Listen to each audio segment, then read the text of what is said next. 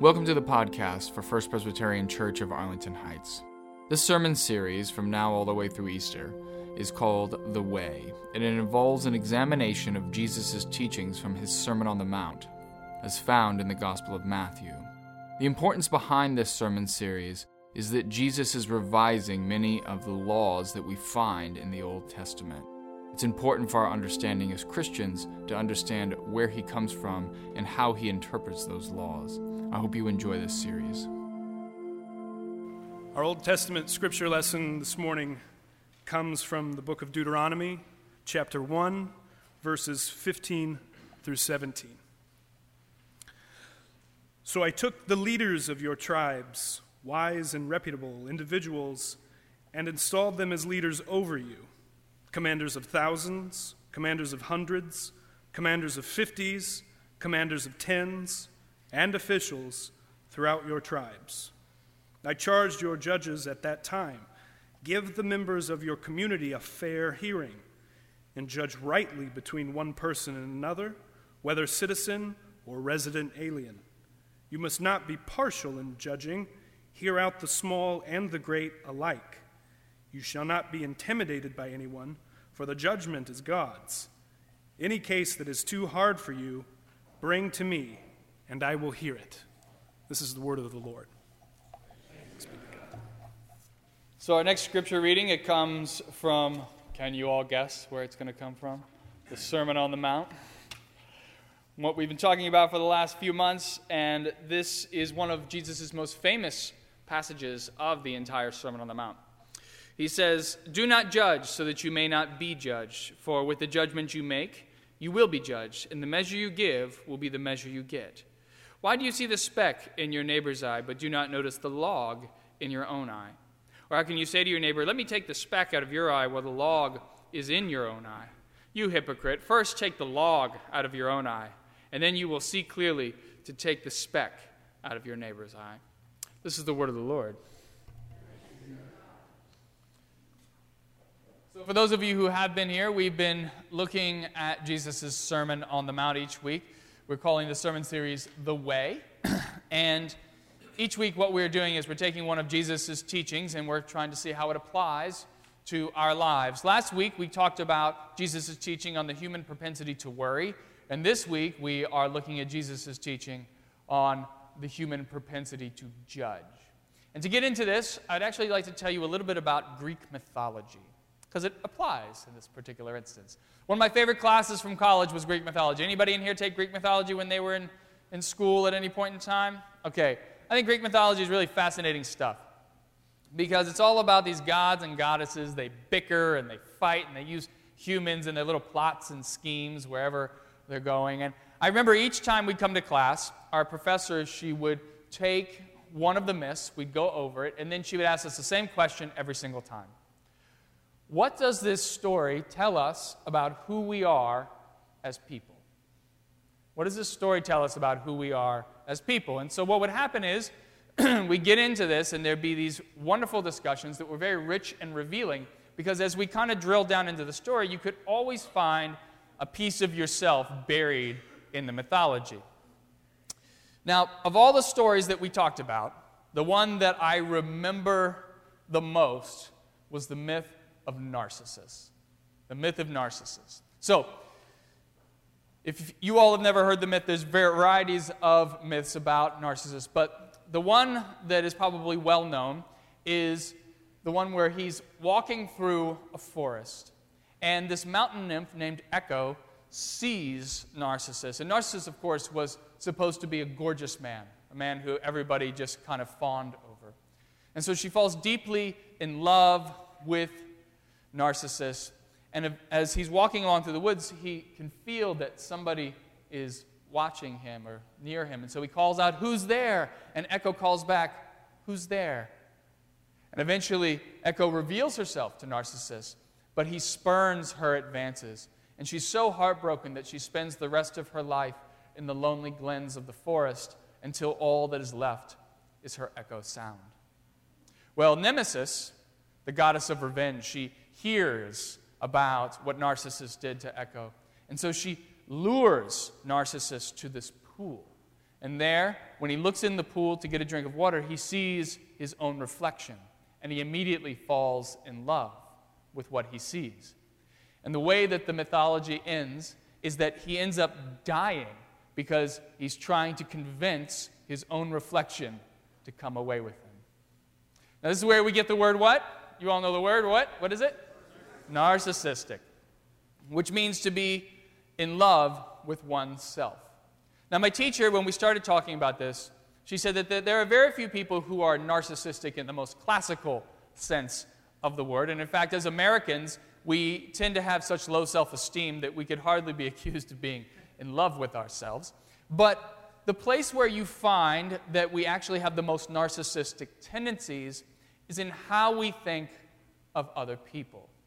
We have this propensity to project our own insecurities on to other people. So the faults and the flaws that you see in others, those are very often faults and flaws that are actually inside of you. So let's give you an example. Let's say that you're commenting or judging someone's appearance. They're too skinny, they're too fat, they are too ugly, or perhaps you would sit there and say they focus too much on their beauty, or maybe they wear clothes that are too revealing, or maybe they wear clothes that are too frumpy. Whatever your judgment is of this person, when you judge their appearance, what that is really saying is that you are making a judgment about yourself because you are insecure about your own appearance, so you simply impose it on that other person. But, of course, you're unwilling to admit that. You don't want to say anything about it, so you just kind of throw it onto them. And so in this way, our judgments of others are like a shield that prevent us from seeing our own faults. So like narcissists, when we see other people, we're actually seeing a reflection of ourselves. Does that make sense, what I'm saying?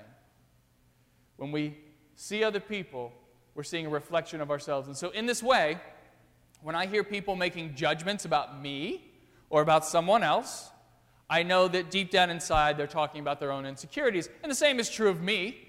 Whenever I make a judgment of someone, I know that I'm talking about something that I don't feel good about within myself.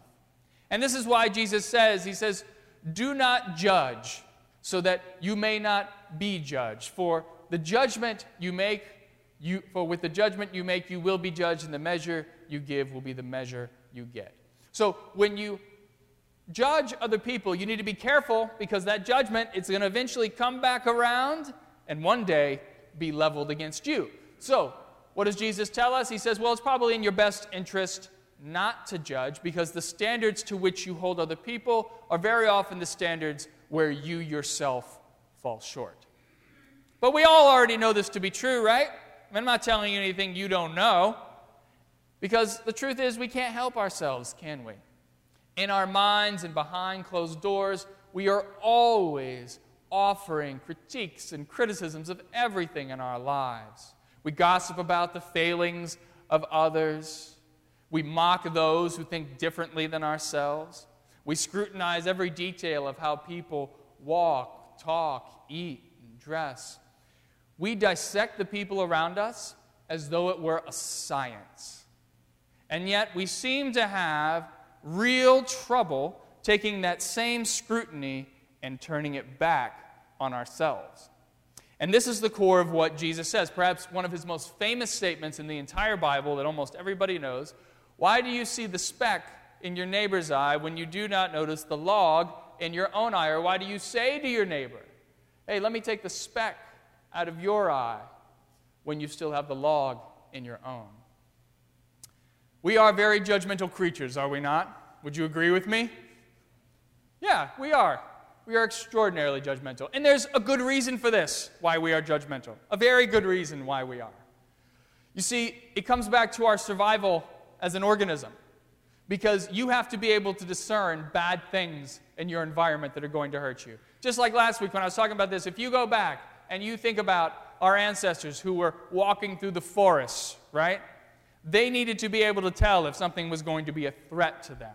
This is extraordinarily important for their survival. If they didn't, what was going to happen? They were going to die, right? So it's really important that they could sit there and they could discern and be judgmental about, is this person going to hurt me? Is this animal going to hurt me? And 20,000 years ago, most of what you encountered in the world, they were threats to you. So it was in your best interest to assume the worst and to look for the negatives that could bring you harm. So our ancestors, this is something they developed in order to survive. It's been passed down to us, and so it's built into our DNA. It's a survival mechanism. But of course, today we live in a world that is not nearly as dangerous as it was 20,000 years ago. Would you agree with that? All right. It's not necessarily, yeah. Well, it depends, right? At least in our day-to-day lives, let's put it that way. It's not as dangerous as it used to be. And so, because of this, we still have this propensity to judge those around us. We're still applying that same level of scrutiny. So this mechanism, judgment, which ensured our survival for so long, is the same thing that causes us only to see the negatives and to set aside the positives that are in these people. And that's a really sad way to live, isn't it? I mean, wouldn't you agree? Because it causes you to miss out on what makes people so special and unique. Therefore, it's in our best interest to really moderate our judgment. And that's what our Old Testament reading today that you heard Adam talk about, that Old Testament reading is all about judges who are moderating disputes in a court of law. Now, none of you in here are judges, right, in a court of law, but yet you act like a judge all the time, don't you? And what he says, the advice that he gives to them is he says, look, you need to be fair when you're dealing with people. Whatever the dispute is, you got to hear both sides out. And that's hard for us to do because immediately when you see somebody, what is your first inclination? You're scanning them up and down, you're taking a look at who they are, right? You're trying to assess who is this person. And it's really hard for us not to prejudge someone, not to allow our prejudices to come in. But when you do that, of course, you're always, in truth, assuming the worst. But if you were to set that aside, well, then you're going to just let a person be who they are. And in that way, it's amazing because the people who you meet and the way people will basically change your world, it's totally different than what you had encountered previously when you were like, you know what, I don't want anything to do with you, or I'm assuming you to be one way when you're something completely different. Now, what I'm telling you to do is a lot like what I said last week with worry, right? Last week with worry, what did I say? I was like, hey, Jesus says, don't worry, which way easier said than done, isn't it, right? And the same is true with judgment. Me standing up here and saying not to judge, that's like the same thing. It's like you can try not to eat, right, for a little while, but what's going to happen? Eventually your instincts are going to take over, and that's all you're going to think about. So in me sitting here saying don't judge, it's like, yeah, that's real easy to do. So we have to acknowledge the fact that we're going to judge no matter what. We're going to be judgmental no matter what we do. The question is, can we retain the good judgments, the ones that truly are going to keep you safe, and get rid of those negative judgments, the bad ones that prevent you from enjoying the people in your life? And the way that we go about doing this, at least in my opinion, is that we start to examine the judgments that we are projecting into the world. And I'm not just talking about the judgments that you impose on other people. I'm talking about the judgments that cut to the heart of who you are as a person. Now, what do I mean by that, the judgments that cut to who you are as a person? To explain this, I want to talk about that word, God, for a second. So, in this room, we have all these people in here. I would assume that the vast majority of you in here probably believe in God. Am I right about that? I mean, more than likely, is that true? I would assume so. And I would even assume that most of you in here probably, since you're in a church, probably identify as a Christian. You know, more than likely, right? But if we went around the room and I asked you to define that word God, we'd find that no two of you have the exact same definition. Because your understanding of God is very much influenced by your life experiences. How you grew up, what you have endured in your life, that gets all built into what that word God means to you. So let me give you an example of this. Now, I'm going to give you two examples. These examples may not apply to you. It's just two examples of how this could happen. So let's say that you grew up, and while you were growing up, you didn't have a really good relationship with your parents. It was stressful, it was strained, and you always were not in the right place with them. You're always arguing with them. Now, depending on what the issues are that you're arguing about, depending on that friction that you feel, it is not uncommon for that same person to frame their understanding of God with those issues. So let's say, for example, that your parents were very critical of you. You could never live up to their standards. You could never do what they want to do, no matter how hard you tried. You could never quite do right in their eyes. It is not uncommon for a person in that situation to apply that same level of criticism to their understanding of God. They have so internalized that criticism that they have imposed it onto God. Now let's contrast that person with someone who has grown up and had a very good relationship with their parents. So far from being disconnected from them, they feel very much in touch with them. They feel that their parents love them. If they make mistakes, the parent gently corrects them and forgives them. The parent is always trying to give them a deep sense of self-worth and confidence and is trying to help them become the best person they can be. It is not uncommon for a person who grows up in a situation like that to feel that same love and acceptance coming from God. They have so internalized that love that they then impose it onto God. So the question is, which one is correct? Which person is right? You have one person who sits there and says, God is harsh and judgmental, criticizing everything you do, and the other person is sitting there saying, well, God is all loving, right, and accepting, and wants the best for me. Who's right? Which one is correct? Both people hear that word God, and they have very different understandings of what that word means because their experiences have a different way of informing that word.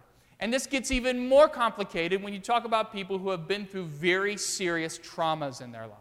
I remember when I was back in Pennsylvania, I was getting my hair cut, and the hairstylist, who, by the way, was not really styling my hair, there's not really much to do with this, so she was just basically giving it a cut, right? So we get into a conversation, as most hairstylists will, where they sit there and they ask you, what do you do? And so I told her I'm a pastor, and of course, if it's a person of faith, they will usually tell me a little bit about their faith journey.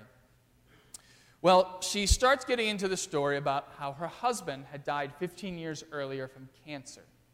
And she said that of all the people who this affected the most in their lives, the person who was worst affected was her daughter, who was 9 at the time that he died. And what she explained to me is that, obviously we know that if you're an adult, it's hard to process somebody's death from cancer. But as a child, particularly a 9-year-old, it's very, very challenging. And so this young girl, she felt very much frustrated. She felt angry at the situation. And she didn't quite understand what was happening. And her father, she couldn't get out of bed. He was struggling just to get around, and particularly at the end, when it was really bad, he could barely even speak. And unfortunately, on the last day of his life, the last thing that she ever said to him was, I hate you. Now, he knew that she didn't mean it, and that it came from a place of deep pain and suffering. But that moment influenced so much about her life from that point onward. Because 15 years later, at the age of 24, this young woman had had no romantic relationship to speak of ever, and she barely had any friends because she was so scared of getting hurt. And she confessed to her mother one day that she felt that God was punishing her and wanted her to suffer. And I thought, that's so sad, because you know what she's done? She's taken those same words that she spoke to her father, and she has imposed them onto God because she believes that God hates her. The truth that we have to be willing to accept is that we judge ourselves far more harshly than we judge others. And because we are like narcissists, we have trouble self-reflecting, and so, of course, we're always putting these judgments out into the world. But what I have found is that we reserve our deepest and most cutting judgments of ourselves for God. If you want to learn a lot about who you are as a person, take a step back and start dissecting your understanding of God, because all the ways that you see God as being judgmental and negative, almost always, those are the same ways and the same things that you hate about yourself. And so this raises a very interesting question for me personally, which is, if we are always looking at God through the lens of our own issues, can we ever truly understand who God is apart from our faults and our flaws? And it's a tough question. I've been kind of thinking about this for a long time. And I really think that we actually can understand God, maybe not truly impartially, but I think we can get a good look at God. And the scripture is actually a good way that this can happen. So in the scripture today, Jesus is talking about judgment, right? Now, you may not remember this, but does Jesus ever mention God in this particular scripture? No. Doesn't. Not at all. Now, have you heard that God is judgmental? That God's going to judge you one day? Have you heard that before, somewhere in church, somewhere along the way? You have, haven't you? All right, I've heard it. In this scripture, though, when Jesus, he has the opportunity to talk about God judging us. He doesn't. And in fact, I think makes at a certain point not to, because when we think about God judging us, that's very much the God of the Old Testament, right? But Jesus, when he talks about judgment, it's almost as if he's keeping God out of it, saying, you know what, God doesn't really want anything to do with judging you. And what's even more fascinating, if I'm reading this scripture correctly, is that God sets us to be the judge of ourselves. So you are set to be the judge of yourself. And this is why I think Jesus says that the measure by which you judge others is the measure by which you will be judged. The standards to which you hold other people are the standards to which you will be held. And we all know that we will crumple under the weight of our own judgments. Isn't it interesting that when you take that same scrutiny that you apply to others and you turn it back on yourself, you can barely stand the pain of it? This is perhaps the most important thing that I've learned from this particular scripture, is that our judgments of others, they destroy the people around us, but they end up hurting you far more than they end up hurting other people. And I say this as somebody who really knows a lot about what it means to be judgmental. If you had known me when I was a teenager, I was by far the most judgmental person I had ever met in my life, by a long shot. Because if you didn't live up to my standards, I thought I was like the most moral person in the world. And I was like, if you didn't live up to my standards of what I thought was moral, I just looked down on you. And then in my early 20s, I read this scripture, and so I started doing what he said. I started turning my own judgments back on myself. And I quickly came to realize I wasn't even living up to my own standards of what I thought I should be, right? All these things I'm putting out there, I wasn't even living up to them. And so I realized that I needed to change the way I was approaching life. I needed to stop being so judgmental. And the way that I went about doing this was I simply started turning those judgments back on myself. So every time I judged someone else, I'd say, all right, Alex, now that you've just said that about that person, how about you? What does that say about you? And very quickly I stopped judging other people. Because the fact is, when you're the target of your own judgments, it's not that much fun. And I'll tell you, it really opened up my world quite a bit. Because the end result of me being so judgmental was I had no friends. Nobody wanted to be, I didn't want to be around people because I was like, I'm so much better than you. And people didn't want to be around me. But when I stopped doing that, it really opened up my world. A couple weeks ago in my sermon on prayer, I talked about this, my friend, Elvis. Now, I can guarantee you I would have never gotten to know Elvis if he had met me a few years before this. Because I was just so judging of everybody around me. And he's a guy who had a lot of problems. So he would have definitely been below my standards. But because I had let go of that, I brought him into my life. And he made my life so much more rich and full as a result of his presence. And so I say this to you knowing that not all of you struggle with judgment in the same way that I did, but I can tell you that in the ways that you do judge, if you're willing to just lower it down and just see people for who they are, it totally can transform the people who you bring into your life and it makes your life so much more rich and fulfilling. And so my prayer for you today is that you would do your best to actually try to follow Jesus' teaching here not to judge. I know it's not easy to do, but if you can do it, it will change your life completely for the better. You got to set aside your prejudices. You got to set aside your prejudgments.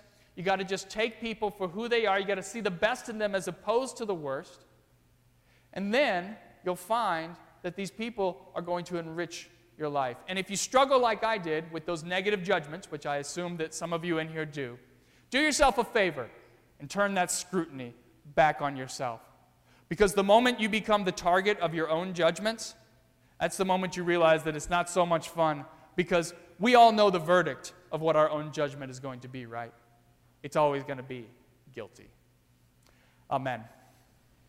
Thanks for listening. And if you want to learn more about First Presbyterian Church of Arlington Heights, please visit www.fpcah.org